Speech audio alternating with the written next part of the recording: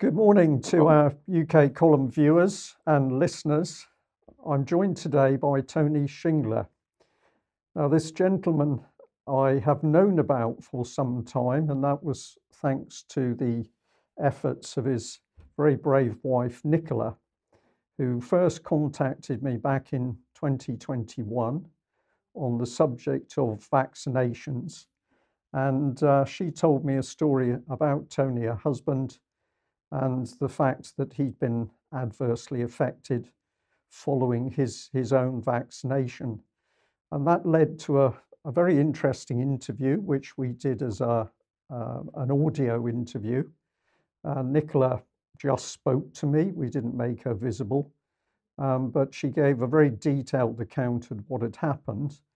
And at that stage, Tony was in hospital. I had a little bit of contact with the family in the subsequent months, but I was only able to understand that Tony had a very difficult time in hospital.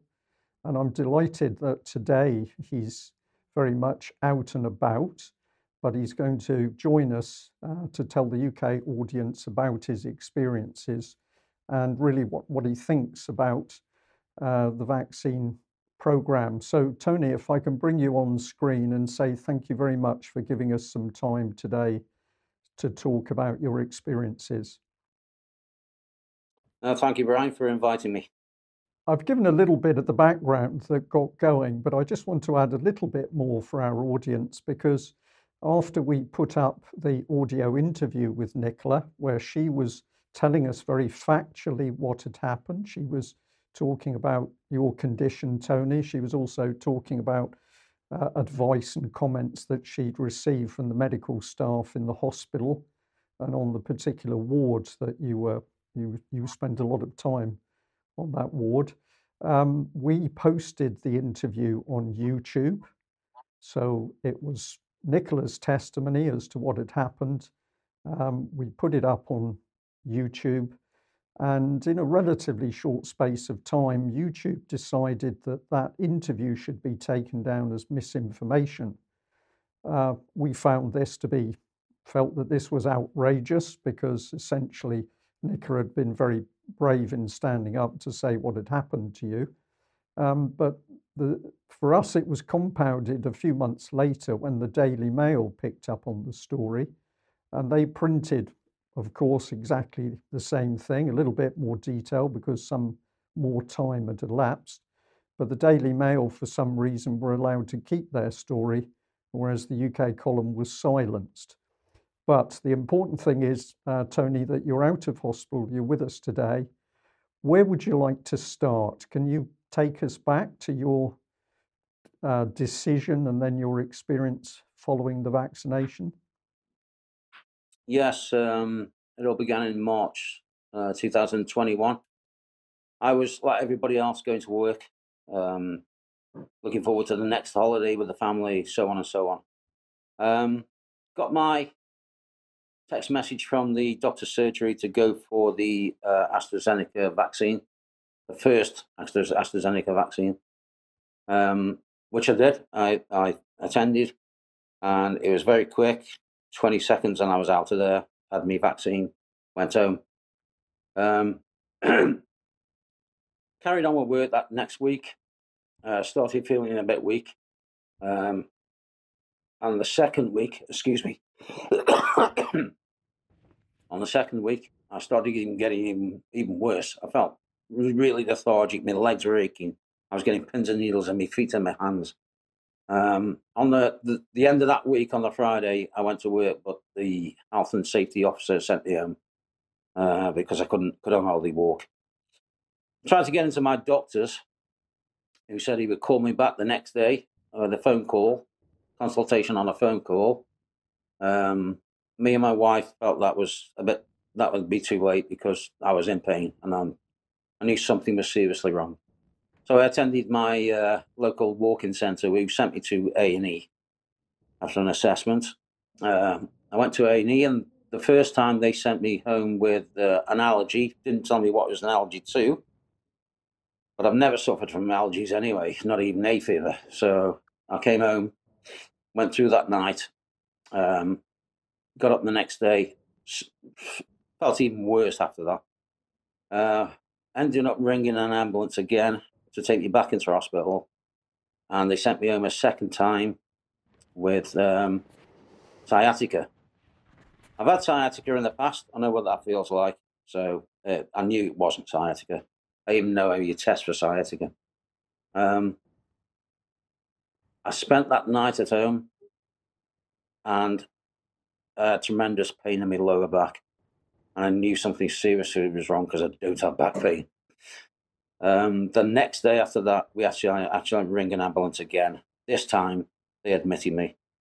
My wife was on the car park talking to a doctor on the phone, begging him to look into transverse myelitis, these are the symptoms I was showing. Eventually, they did. They did a lumbar puncture. They looked at my medical records.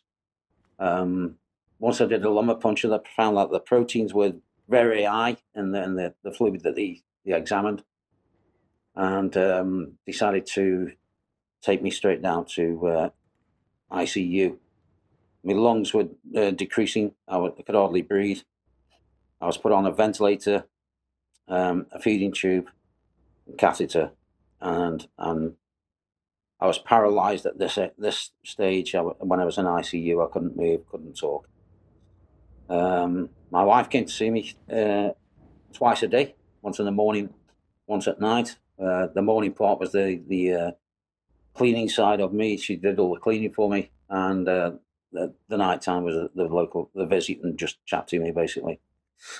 I spent 7.5 months in the ICU. During that time, I had pneumonia twice, MRSA, collapsed lung. Managed to come through that eventually at the other end, 7.5 months. Still paralysed though, and still with the tracheotomy, helping me to breathe on a ventilator. They moved me upstairs to respiratory, which I spent another 7 months up there. They did very well with me. The physios there, they got me off the tracheotomy eventually.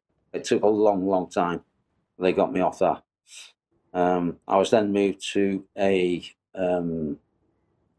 ward where I was going to start doing physio, and I don't know how long I spent there. Probably 5 months, 6 months. You were until May. Yeah, I was into May this year, and You were being hoisted. I was being hoisted out of bed, everything else, until they got me on a frame, lifting me out of bed, putting me on a frame, trying to learn me to walk, and so on and so on.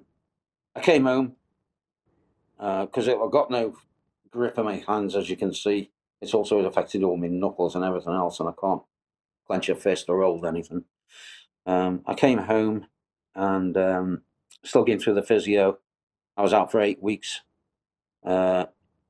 Using a wheelchair, using a hand frame and crutches, and I managed to fall over, fracture my hip, and I was back in hospital again for a plate and 3 screws to be fitted to my hip. Because it's something to your bone density. It was to do with bone density. I managed to get over the fracture quite quickly. That was nothing compared to what I had gone through. So I managed to get over that, and I'm still now learning to walk. I've got damage in my feet and my legs, which are numb all the time, and I get pins and needles. And obviously, I still can't use my hands, so using crutches, I have to be very careful as well. So, Tony, if I can just come back in, so just to make it very clear, you spent well over a year in hospital. Well, you're talking about a 7-month stint in ICU, followed by 7 months in a respiratory ward, and that's 14 months, and then extra time on a ward with physiotherapy.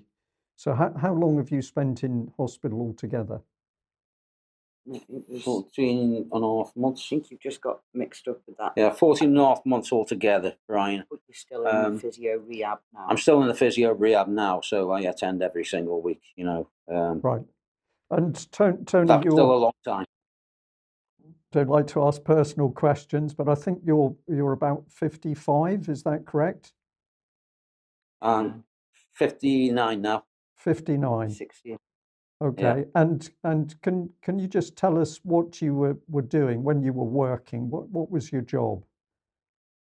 I was a security manager, managing so many officers, and also the cleaning side. I was facilities. I was doing that as well, managing those. 60 hours a week, Monday to Friday, sometimes 72. I went in at weekends sometimes. Enjoyed the job. It was long hours, but I did enjoy it. Right. And so that was quite an active job. Yeah. Physically, that was a physical job that you were doing. It was, yes. I'd have to walk around site all over the place, so I could do about 3 mile a day walking. Right. So when you first started to experience the symptoms that you've described, how long did it take before you actually got a diagnosis via the hospital, via the NHS? I know that Nicola was doing a lot of research, and you've mentioned the transverse myelitis, but when did you actually get a diagnosis from the hospital itself that you were suffering from a vaccine adverse reaction? I think it was about a week. I was sent down to, like I say, I was sent down to ICU after going into the assessment ward. It took about a week. They said it was Guillain-Barré then.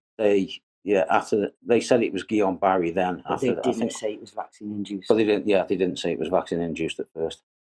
Well, and It was just induced. I'm sorry. Did they ever say it was vaccine induced, or what were you actually Eventually, being told? Yeah, one doctor did. Apparently, one doctor when did. your proteins were out. Yeah, when they did the lumbar puncture and did the tests, that was when the doctor came to him and he says, "We believe it's vaccine induced."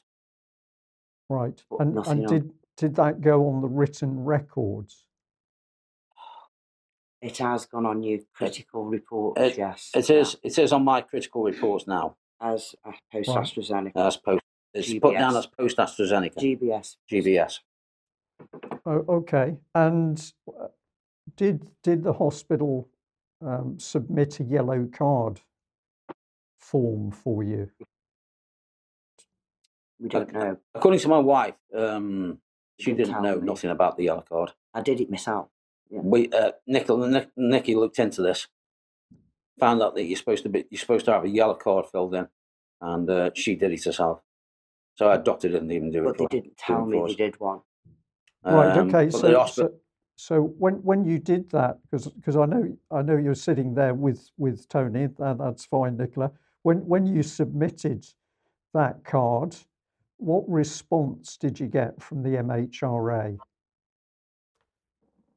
Just a standard response. They received it, and they were sorry for what has happened. Then I had to update the yellow card because Tony's condition worsened, so I updated him with his condition that he'd been moved into critical and ventilated. Again, it was just an automated response. Sorry to hear this, we've received it, but I could never get any more information from them with that.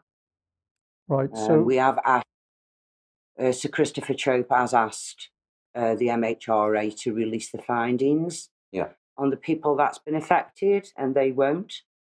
So, and Genomics have had his DNA for research, and I've tried to contact Genomics and find out any findings from that, but that's been unsuccessful too. Okay, so you end up spending this protracted length of time in hospital, and you've come out and you've still got what seemed to me to be quite severe disabilities. What help have you received? I mean, how do you cope now? How do you pay the bills? How do you get by? I have received. It took us ages and ages to go through the benefit system. Yeah.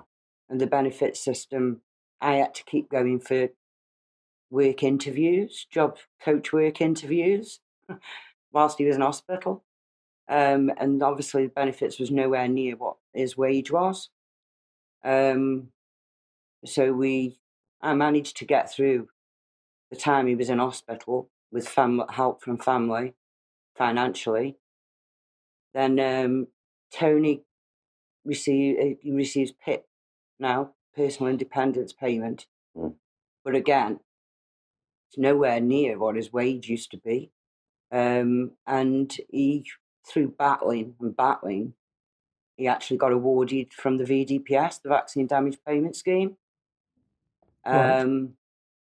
And that now is at the point is helping us to pay bills, because obviously PIP isn't enough to pay the bills.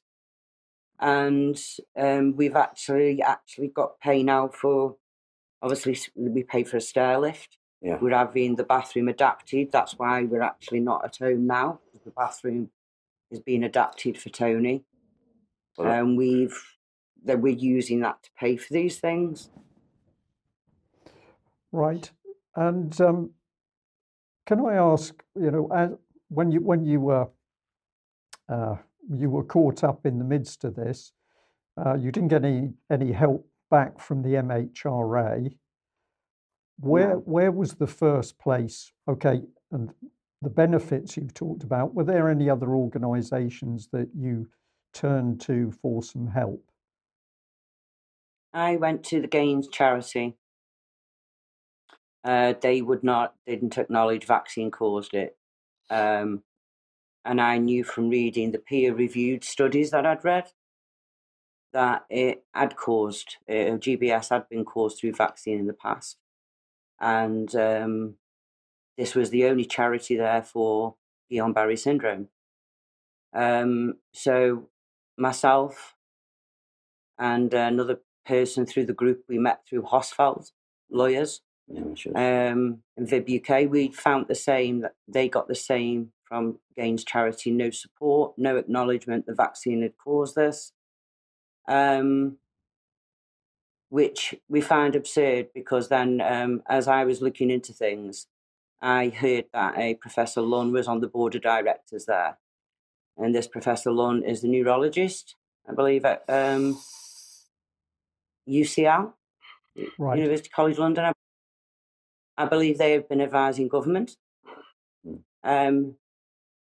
We actually spoke as well, Brian, to a BBC reporter when Tony came out of hospital. And he has actually been to our home and he has recorded with Tony, and the BBC won't run it. It wasn't shown. How may I ask how long ago that was, just as a matter of interest? It was when he came, about the end of May, when he came out of hospital. Yeah. This BBC reporter had been following the immunoglobulin database and saw there was a shortage. Well, that's what they use when they give IVG treatment. I had IVG and plasma. And it has to be recorded on a immunoglobulin database when that treatment is given. And I saw a peer review study that showed that it did rise when the vaccination started. I put all this to the reporter, and the reporter put this to this Professor Lunn, who was very condescending to him, told him he needed a lesson into statistics. And then I found that he was on I believe he is on this board of directors with the Gain charity too. Yeah. So I thought, well, yes, that's why they're not saying that it's the vaccine. And then I also come across he has a conflict of interest with AstraZeneca too. So the corruption there, to me, was speaking volumes. So my trust completely went in all the systems. Right. She also wrote to 40 MPs and not one MP commented back. Got back. So just none of all this has added up along the way for us. And then it was only through the pressure of putting these papers to this BBC reporter and putting them to this Professor Lunn. By October, then they announced that Guillain-Barré was on the adverse reactions on the MHRA. That was October. And that was October. Right. All this has been suppressed in the media. So did you try and chase that BBC reporter to see why he wasn't running the story? Yeah. He says he had said their lawyers come into it. They wouldn't let him run this. They wouldn't let him say that. He wanted to take it somewhere else. Constantly. So the BBC, and he's been adamant he wanted to get the story out. But the BBC won't run it. Yeah. Right. So That's as far as I've got with that. But we Nicola, wanted to warn people. I'm sorry, I've interrupted you there. Carry on. We just wanted to warn people of what symptoms to look out for, because we hadn't got a clue what was happening to Tony. Yeah, these symptoms weren't on the sheet that they showed me before the vaccine. It was just a normal thing of maybe nausea, feeling a bit tired, headaches maybe. That was all I saw on that sheet. They weren't giving out any symptoms, what to look out for, and how bad Tony was. That's dangerous, and that's dangerous for the rest of the public. Yes. And of course, it's happened to a great many people who have been vaccinated. There's 509 cases, that's it, on the AstraZeneca data print. Saying that people and 5 deaths reported the GPS, and 5 deaths. Yeah. Yes. So that's a massive increase. There was 52 cases when Tony was admitted in March 21. Yeah. And that has risen to 509 since then. And they still say it's rare. And Tony, I think I'm right. Tony, I think I'm right in saying there were other men on the ward who had similar conditions to yours. Yeah, that's correct. Yeah. Every time we saw a doctor, they were saying, this is rare, this is really rare. But there was 2 people across from me who had the same condition as me, GBS. Yeah. But they didn't tell us about them. They wouldn't tell us about that, which is, I can understand that. Patient confidentiality, you can't do that. But it's a local area. And it's a local area, and they didn't know my wife was going to talk to one of those guys as soon as he left hospital. And I spoke to one of them who was actually in the hospital. Yeah, so... Yeah. But he didn't go as severe as Tony. He didn't go as severe as me. Tony, did you get the opportunity to talk to any of the other patients so that you were able to talk on a sort of one-to-one basis to find out what had happened to the others? None, because one, I had the tracheotomy and so I couldn't speak anyway. I was... lip reading with me. Lip reading with my wife, and I was passing things. She was passing things on to me, and so on. I'd just like to say, Brian, there was one situation when I was in hospital, and I was lying in bed and I couldn't move, I couldn't talk, and they used to leave the door open in the summer, the fire door, just to keep it cool in the ward, which I understood, for the nurses. And there's this one particular night, this guy walked in. The street. No, he didn't have any kind of uniform on or any hospital uniforms. He was in civilian clothes. He walked to the bottom of my bed where he was met by a nurse. And he said to the nurse, "You made me do this." And then stabbed himself in the chest and killed himself. He actually died that night. I didn't know at the time how vulnerable I was. Because you were in that much pain. Because I couldn't move and I couldn't talk. So if they'd come to me, that'd have been it. You couldn't raise your hands. I know through drugs and everything else, I did suffer from hallucinations. I know that. But I know this wasn't a hallucination because the nurse spoke to my wife about it as well, saying that there's been an incident. Right. And I had already told my wife what the incident was. They were concerned what you'd seen. Yeah, they were concerned, yeah.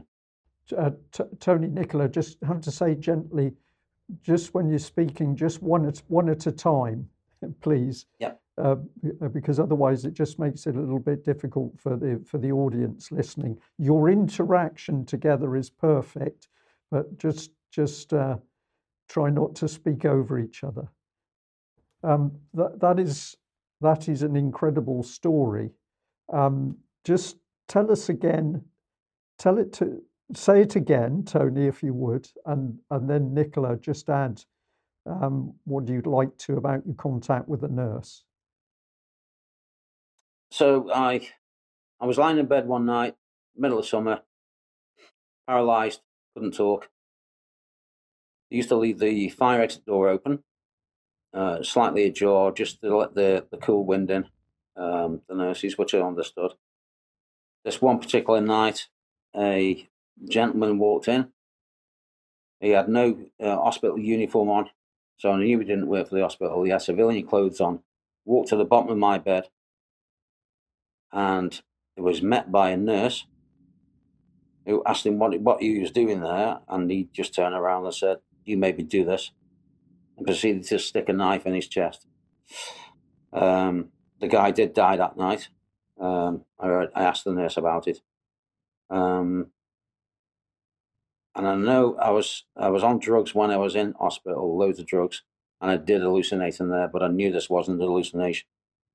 The reason I know is because they contacted my wife and said there'd been an incident in hospital, and they were concerned for me, or what I saw. And I remember the nurse asking me, "What did you see? Are you okay? Do you feel okay? You know, do you need to talk to anybody?" And they also spoke to Nikki as well, but I'd already told Nikki anyway when she first came in to see me, before the nurse came to her.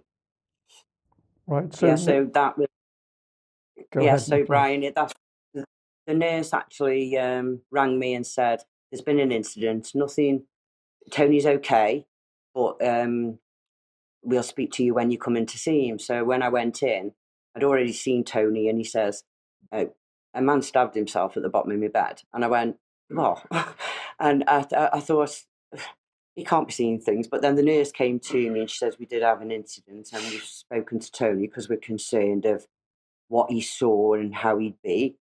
And I just assured him that Tony has got a very strong character. Normally the work he did, because he was in security, he came up across a few hair-raising moments, you know what I mean? So he was quite used to dealing and with public. I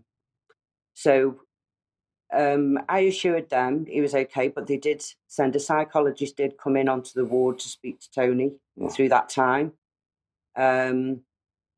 But then it wasn't until later when he came home, I think, that he realised how vulnerable he was, because he was lying there, he couldn't even raise his hands.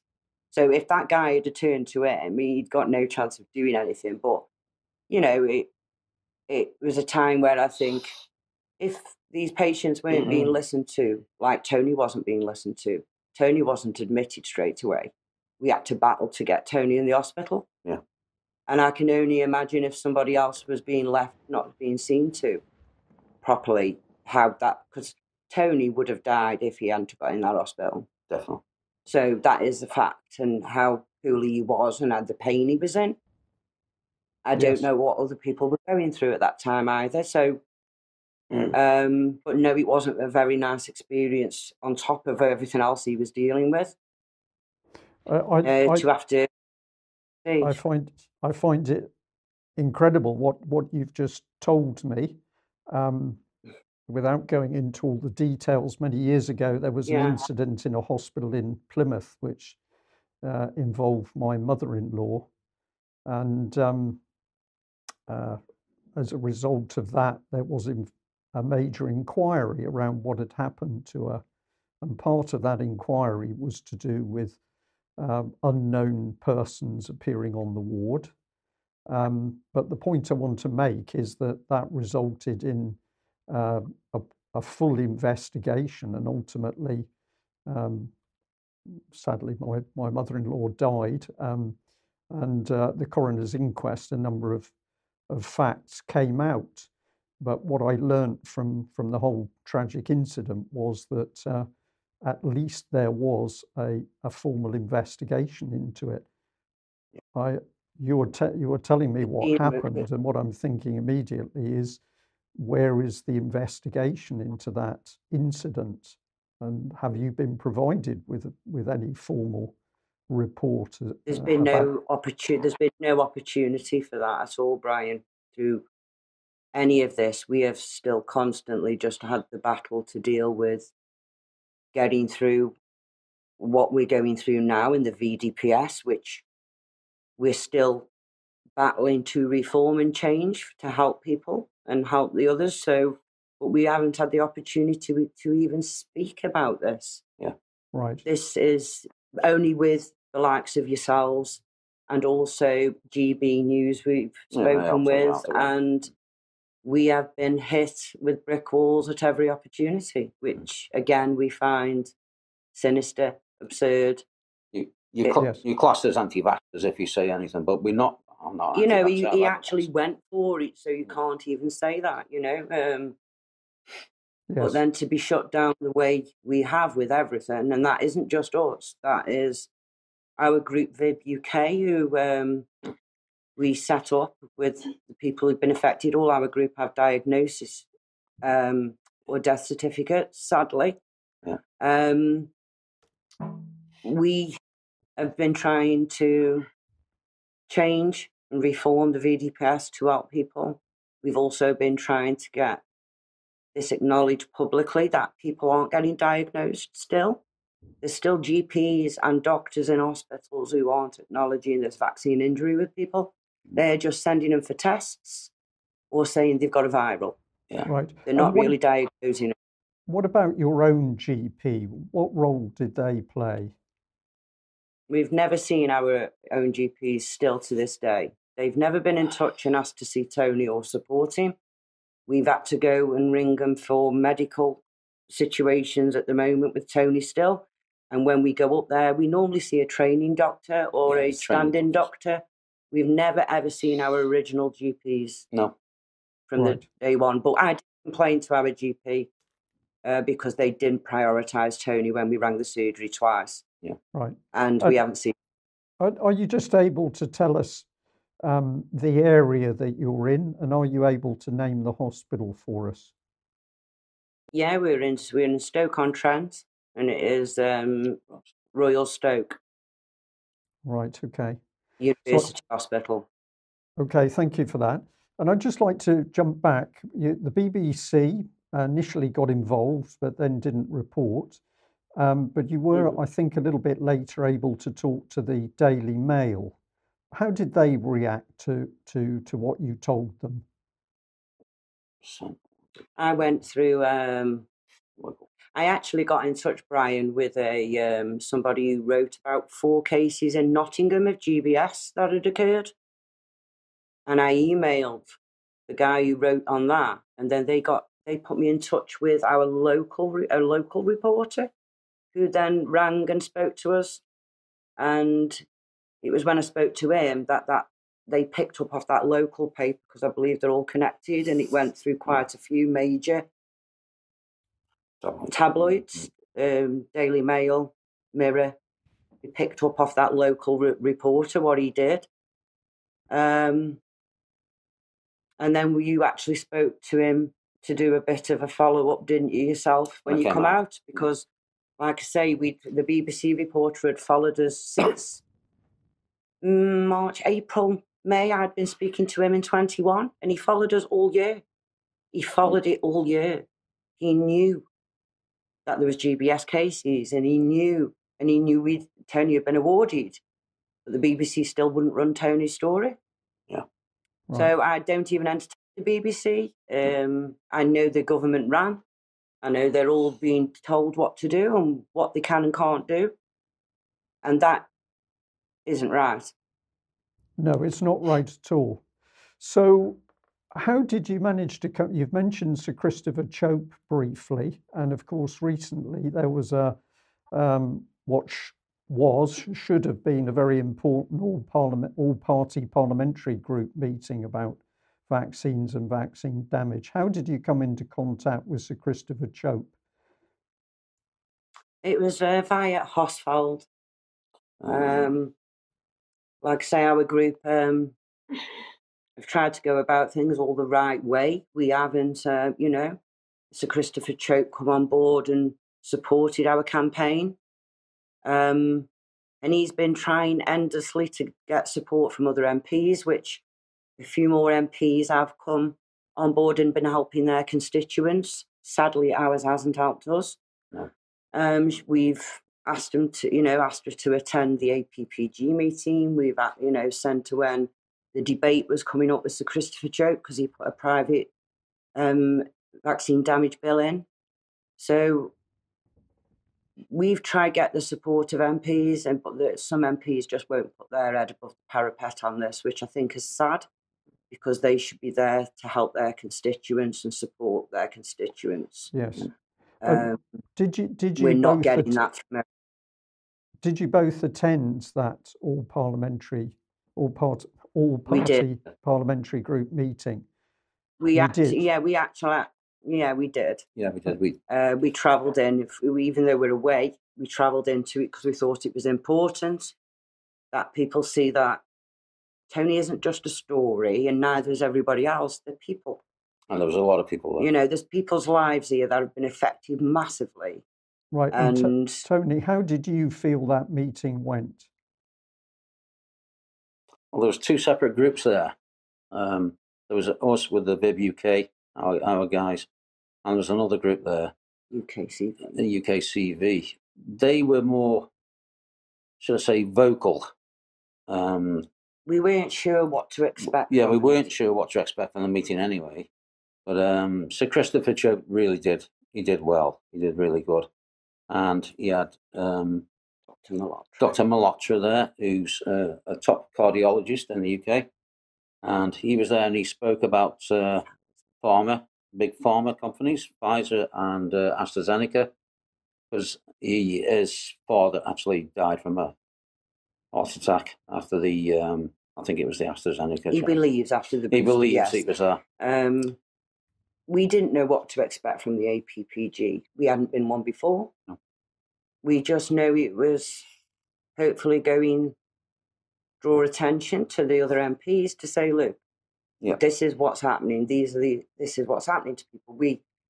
We hope that we get the opportunity to speak more about personally what's happened to ourselves, but we have registered hopefully to speak within the COVID inquiry at some point with Baroness Hallett and following that route too, because like I say, this is people's lives it's affected and they can't just brush this under the carpet. Like now, we're not hearing nothing about what AstraZeneca has done. Yeah. We know that Pfizer has caused myocarditis and pericarditis, but AstraZeneca has also caused injuries. So they need to start being a bit more upfront with the public about this. Yes. Well, certainly UK Column agrees with that, and we've worked very hard over the last 18 months to try and give people a voice as to what's been happening. And I think we're allowed to say we've been quite successful in getting professionals to speak out. So we've covered groups of doctors, some international, some based in UK, but people who've spoken out with their concerns about the whole of the vaccine agenda and the fact that there is no follow-up on what the real damage that's been done and what the adverse effects are. We were also able to interview Dr. Christian Perron, a French doctor who originally was in charge of the whole of the vaccine system in France. And in a very candid interview with us, he said that he thought that what was happening was crazy. We've been able to talk to experienced professionals who've worked inside the pharmaceutical industry itself, and they've given us testimony that the timescales that were used in order to create these vaccines were so short that the firms concerned couldn't possibly have been able to meet the safety considerations. So we have put forward a lot of professional groups, UK-based, US-based, a mix internationally. We did a specialist event with a French group, which included Christian Perron again, and other professionals on the side, including now some GPs here in UK.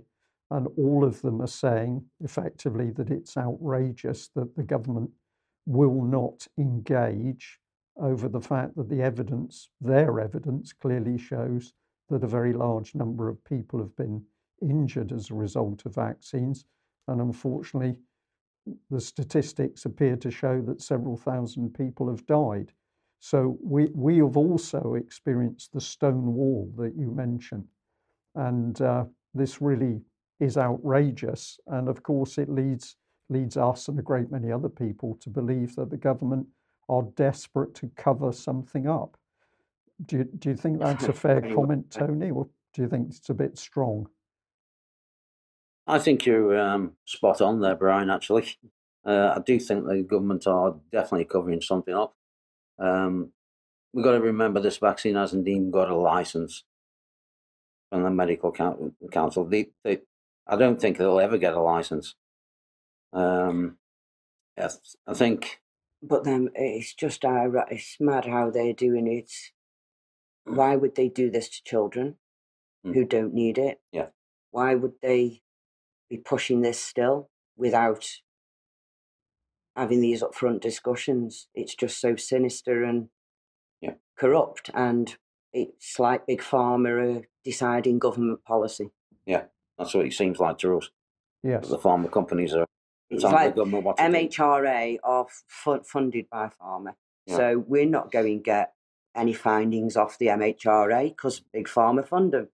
If they don't want them to release it, they're not going to release it, which is wrong in itself. They're supposed to be, it needs to be independent. Yes, what you say is absolutely correct. The MHRA are clearly in bed with the pharmaceutical companies. The fact they claim to be a regulator and a safety regulator, from everything we've seen, and we've had a lot of correspondence with them, they always refuse to answer the questions, or else you're given what I call a fob-off reply, a dismissive reply, that they do not want to engage on the issue of vaccine safety. Tony, it must be very difficult for you to look back and you think about the day you had that vaccination, but you were like a great many other people. You followed the government's advice, and we know from talking to other people who've been vaccinated that a great many of them did it because they felt it was the right thing to do, and they were, many of them, concerned about protecting elderly relatives and things. So how do you now feel about the fact that you had a vaccination and then you suffered as a result of that?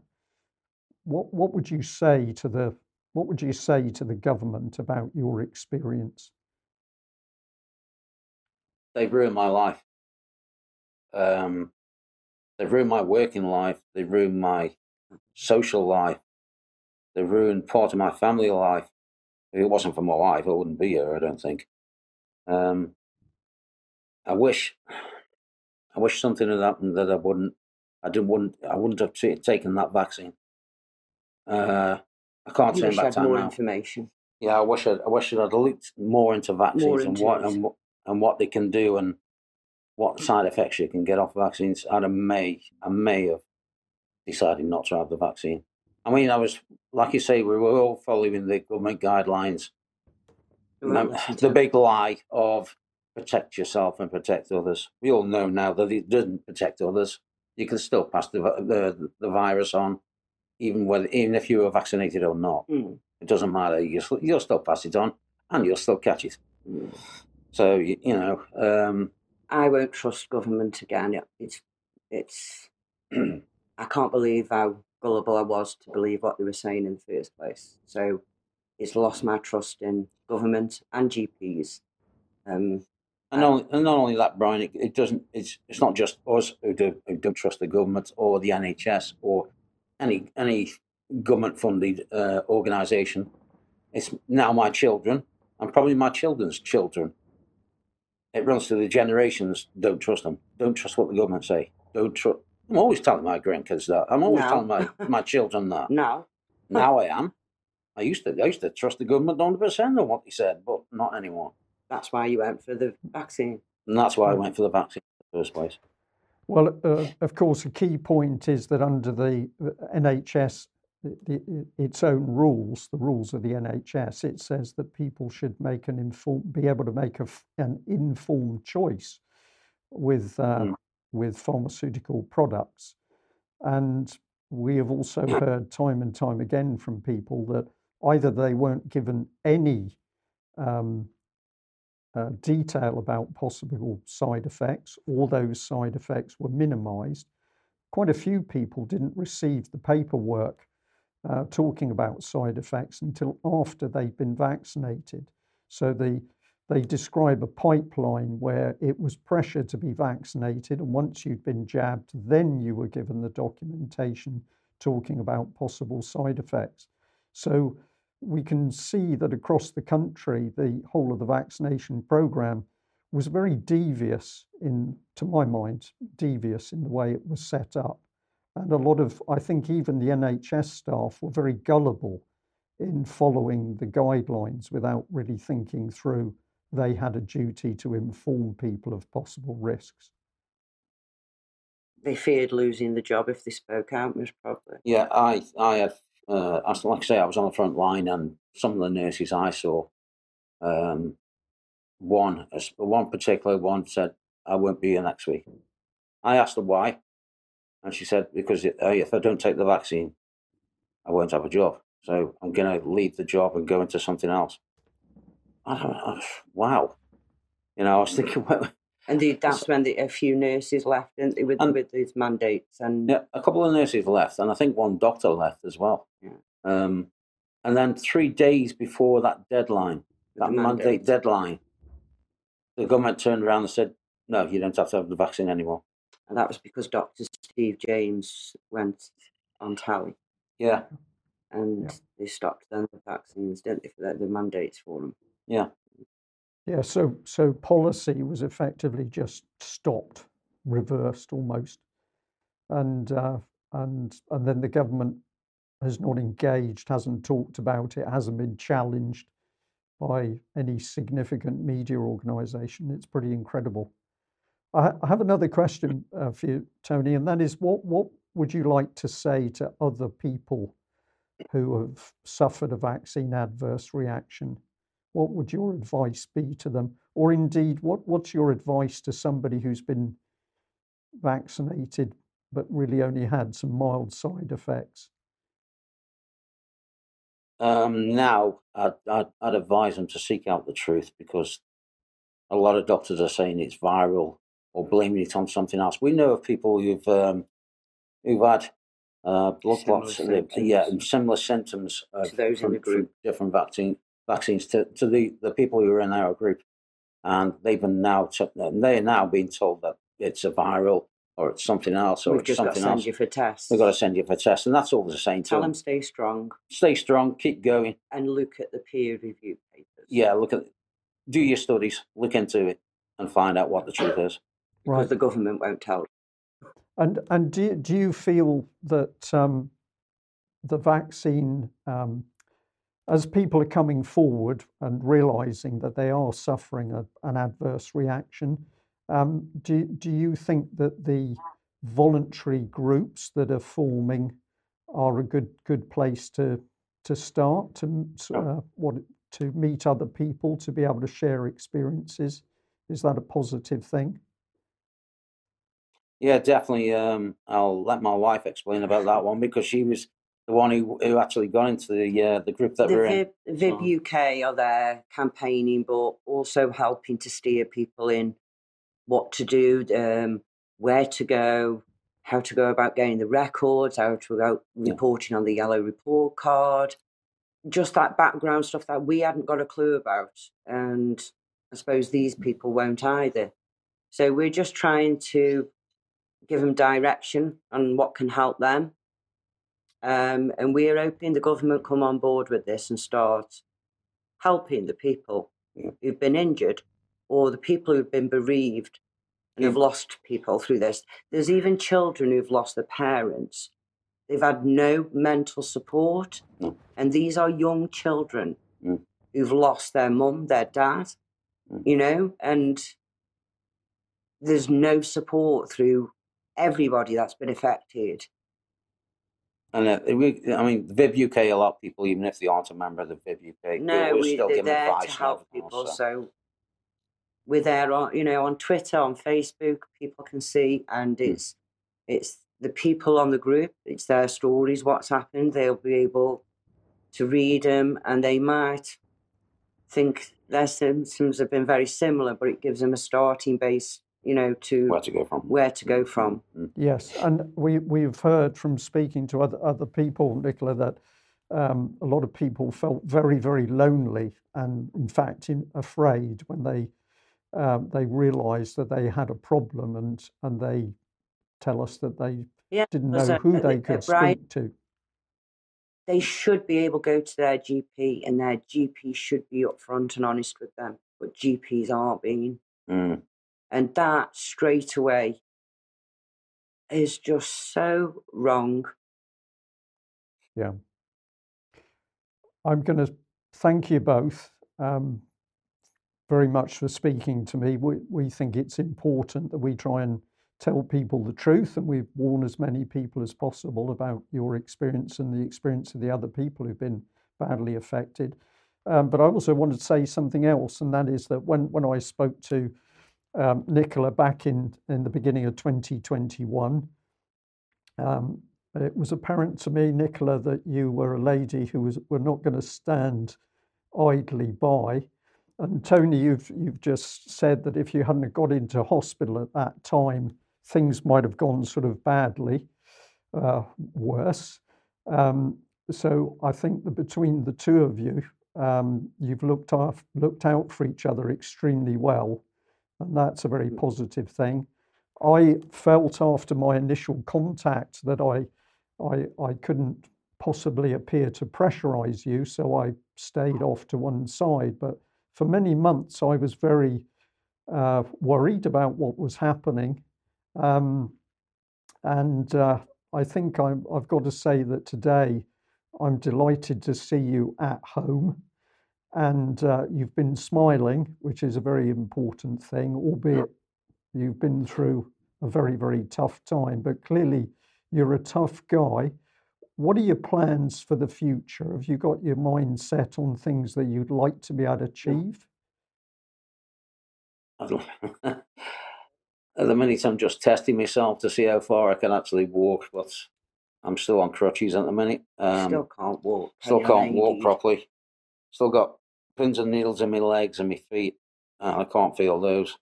Every day is a bonus, isn't it? Yeah, every day's a bonus, and the small changes happen every month. People notice the small changes, but they're only small changes. So it's a long, long process. We don't know what the future holds, do we? No doctor can tell you that either. I'd love to go back to work, but I don't know. Right. And no doctor a date of when, what could happen and when it could happen. I don't know. So. Yeah. Well, Tony, Nicola, I'm going to say thank you very much for talking to me today. I've learned a lot from what you've described, and I'm going to say I hope you'll stay in touch with us, because all of you. So I'm going to talk about the community out there now of people who've been affected. It's clear to me that they are starting to work together, and in our own small way of helping to get out the facts and the story for people. We'd like to stay with you and to help if we can. That'd be brilliant, Brian. Thank you. That's great. Okay, Tony, Nicola, thank you very much for joining me. Thank you. Bye-bye. Okay, well, I could have asked a lot of questions there, but we've learnt over the years that often to get the message out, you keep it as short as possible. But my goodness, you've been through the wars, Tony. Just a bit. Just a bit. Yeah. There's some stages where I didn't think I was going to make it, Brian. There was a couple of occasions that I actually thought that was it. I was going to die. Yeah. One thing I should have said in the end. Well, at the end of the day, you must have also come into contact with some good people in the NHS system. There was some good nurses, really, and some really doctors. good nurses and doctors. You know, it's just saying they can't all sing off the same sheet. Yeah, because they've got different departments. They all got their own budgets, and they have to stick to their budgets. And it's also how some were really out up front about the vaccine injury. Yeah, really. some were really up front, some weren't. Some are some like dismissing it completely, and I didn't understand that, even though they all work for the same company. But there you go. Yeah.